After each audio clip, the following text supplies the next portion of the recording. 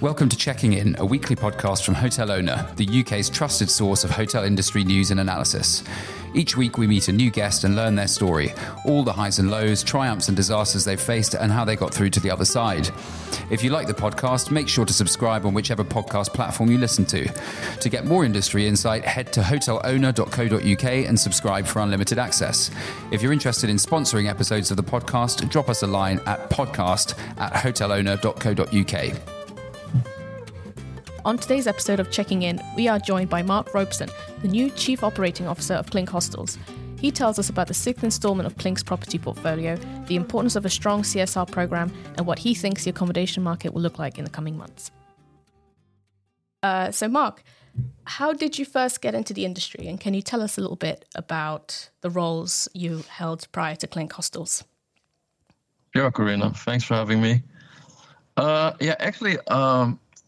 I started in hospitality. I got like the hospitality virus when I was a little kid, actually, because my parents are both from a hospitality background. My dad was in hotels, and my mom was working for the KLM as a airline stewardess.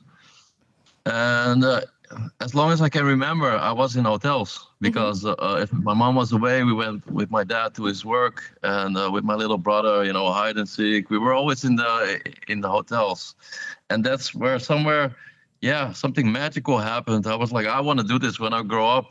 So that's how the virus started, and then I started working in hotels when I was like 15. Wow. I started as a kitchen porter, doing the dishes, and actually I did almost every job in a hotel you can imagine after that. So that's how I started basically.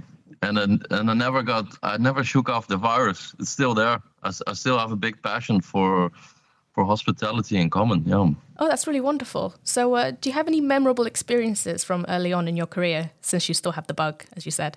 Yeah. So from the start, the thing what helped me a lot, if you want to be successful in this industry, it helps if you started at the bottom, because I know the pain of the people that are the last ones in the chain that everybody forgets. So I know what the pain is for a kitchen porter. And if you give them the right attention, that everything is connected. So I think the biggest lesson I learned is that you need to give all the people love. It doesn't matter which position they're at, because in the end they're all important to be successful as a whole. So would you say that's also a valuable lesson or that you've learned over the course of your career? I think it's one of the biggest lessons I got. Also, being at the starting of my career and doing all the starting jobs, then you also realize what people do wrong, which communication doesn't feel right, and I learned a lot about what not to do as well. If I ever get another seat, I would never do it like this, because that hurted me when I was waiting tables or was doing the front office. I did every position, and then you see, okay, this is not. It feels like the whole team doesn't like the communication or the decision, or you have to explain better or make different decisions. That's my biggest learning, I guess. Do you have one specific example of when something like this went down? A learning moment, if you will. Learning moment. Yeah, normally it happens a lot with if you take things away, so and you don't communicate it the right way. That's the biggest problem, because people think that it's a decision that has to be done, and then in the end, it's not that important for the management at all. So. What did I do? I had one time. When I was working in a restaurant of a hotel, and all of a sudden they stopped tips from the credit cards because there was too much hassle and it went wrong too many times. And then basically I made a big, it was impacting everybody so much because it was a lot of money for a lot of people. And I was just studying at the time, but still, for me, I have to buy my beers as well, right? So, and then I went to the GM at the time, and he wasn't even aware that it was stopped. So then you see that somewhere everybody was saying it was him, but in the end, it got stuck in translation somewhere in the middle. So that was. So how did you solve that issue? Just through communicating the situation? I just went to the GM basically, but it was a bit at different times, I guess. It was harder to walk to the door of the GM.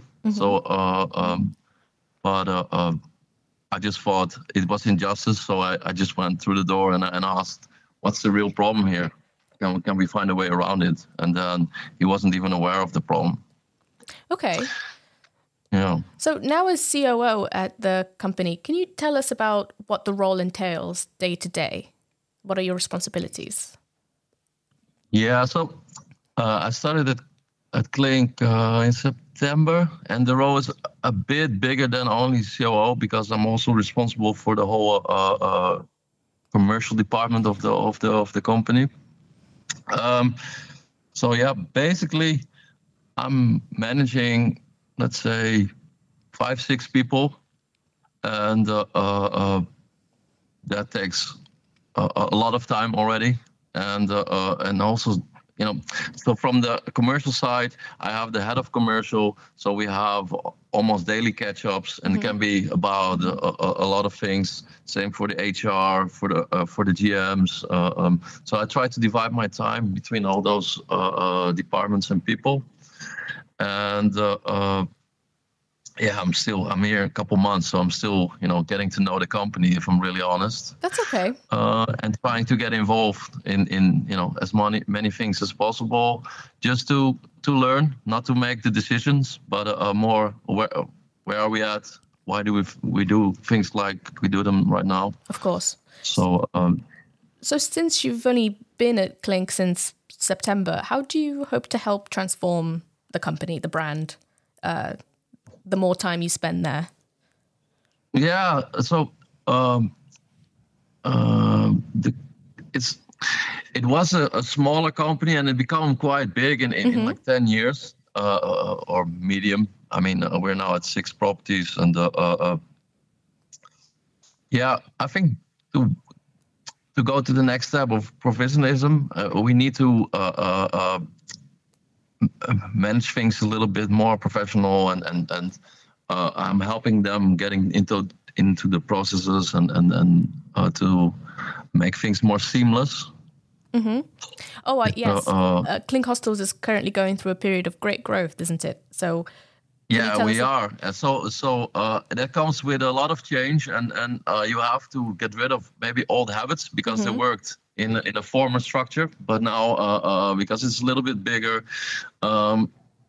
yeah, we have to change a lot, and to I'm basically trying to help the company to grow to a more professional level, and that's what I bring from my background, basically from other companies I worked.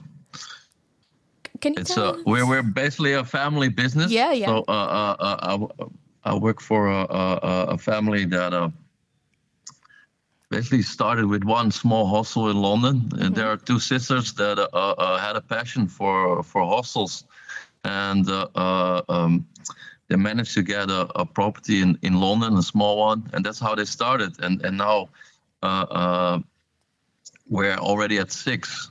So you can imagine, from a small family business to what we are right now, it's a lot of transition. That's quite big, actually, for such a small branch. Yeah. So can you tell us more about the launch of the 6th installment of the property portfolio? Yeah. So we opened that in the end of November in Dublin. Oh, cool.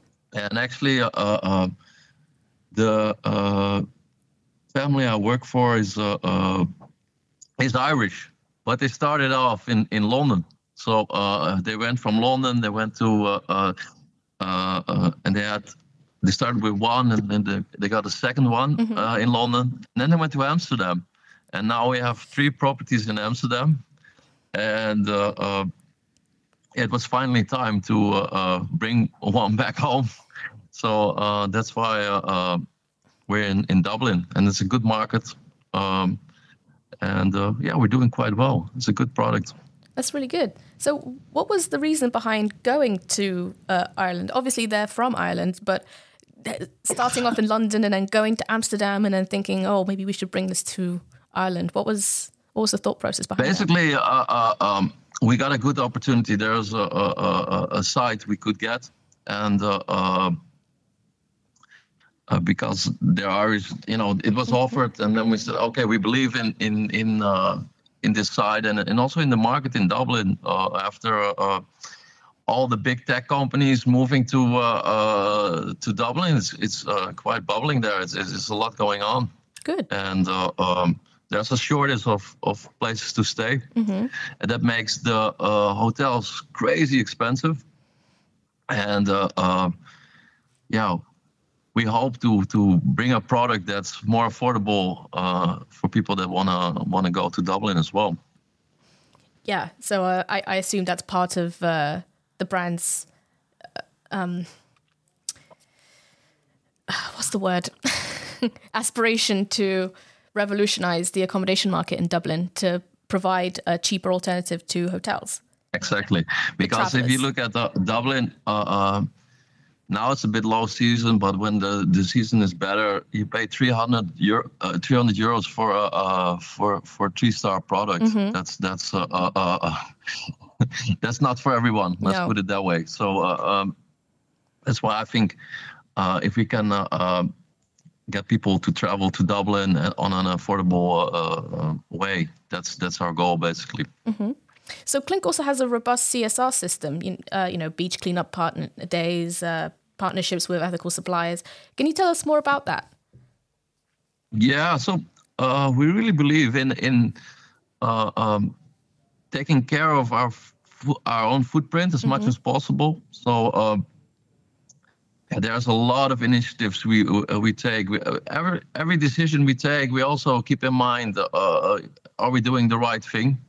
And not to do it for greenwash. It's not something we want to advertise or we want to go out with. It's just to do good. We generally believe that if you work on your footprint, take your responsibility, you make the world a little bit better. And we're doing so. We're doing so many things. It's It's good to see, actually. It's nice to be part of that. That's wonderful. So what would your advice be for those in the industry that are looking to strengthen their own CSR program? I think only do it when you genuinely believe in it.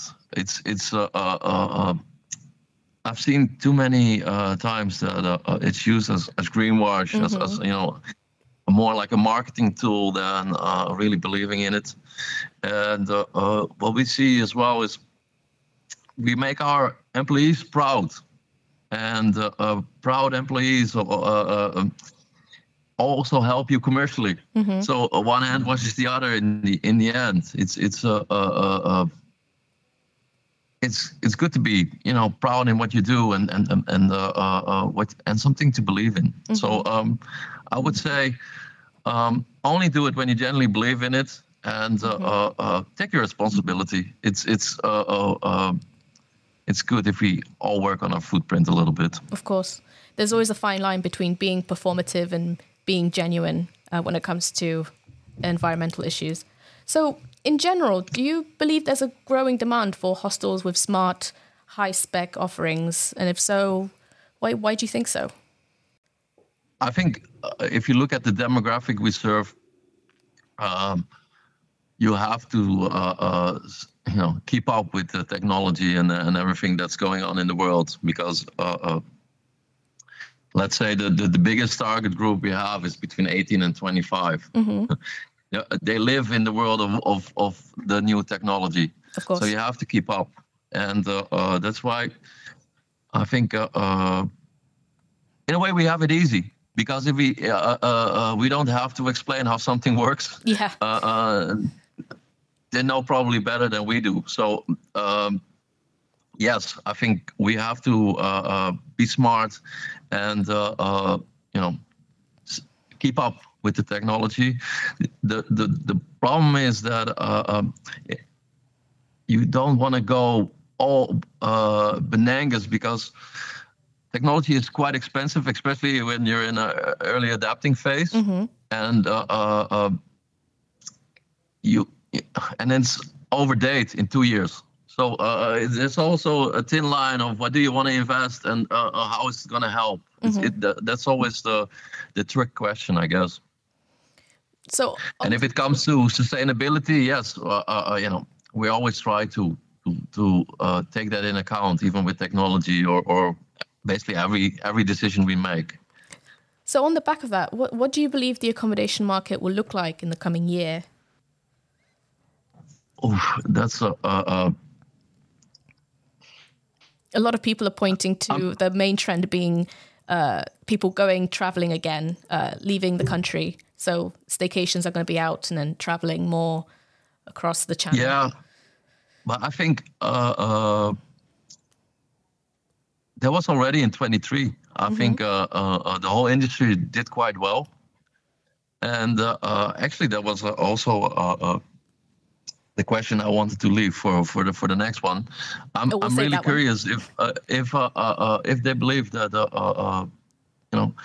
23 was so good that I'm a bit afraid that it was like the after COVID. I think everybody saved some money and went traveling and did their bucket list basically. If 24 is going to match that, or it's I see. So like when you've already had the best, you think that you can only go down from here. Well, that's a bit pessimistic, but maybe not down, but maybe go back to normal. Yeah. So you've seen the boom, and then you're about to see the bust. No, well, hopefully not. No, hopefully not. But it was so good. I can't imagine that if you look at all the macroeconomics and all the inflation and the utilities and everything is getting so expensive for people. Are they going to be traveling the same as in 23? Yeah. That's the question I can't really answer you. Well, hopefully they'll be needing a lot more hostels. See, if they want to have these experiences, but they want to have a cheaper place to stay, then surely that sort of traveling will be good for Clink Hostels. No, fair enough. That's true. And we have a demographic that always wants to conquer the world. Let's be honest. If you're young, you wanna go and see places. That's why we're the first ones that get out of a recession, and the first ones that are the last ones to really notice it. But still, I don't have a glass bowl, so I'm a bit hesitant about 24, if I'm honest. Okay. So far, it looks good. Yep. But who can tell? We shall see. Okay, so finally, can you tell us about any upcoming plans for Clink Hostels? What does you've already said what 2024 might look like, but anything else that's going to come up that's to look forward to? Yeah, for us, it's quite an exciting year because we're going to refurbish one of our properties in London, and we're going to refurbish the property, the biggest property in Amsterdam. So for a company in our size, that's already a lot. So I'm really looking forward to that. Actually, that's good stuff. Wonderful. Well, we're going to move on to our next segment, which is going to be a slight departure from the other episodes we have done. We are going to ask Marc a question for our next guest, who Marc does not know who it is, but since it will be about the overall industry, the guest should be able to answer quite easily. So, Marc, what was your question? Oh, I secretly gave it away a little bit, but my question would be: is 24 going to be better than 23? That's a good question. Okay. We'll have to wait for the answer for the next episode. Well, Marc, thank you so much for joining me here on Checking In. Thanks for having me. No worries. Thank you. Thanks for listening to Checking In, a weekly podcast from Hotel Owner, the UK's trusted source of hotel industry news and analysis. If you like the podcast, make sure to subscribe on whichever podcast platform you listen to. To get more industry insight, head to hotelowner.co.uk and subscribe for unlimited access. If you're interested in sponsoring episodes of the podcast, drop us a line at podcast@hotelowner.co.uk.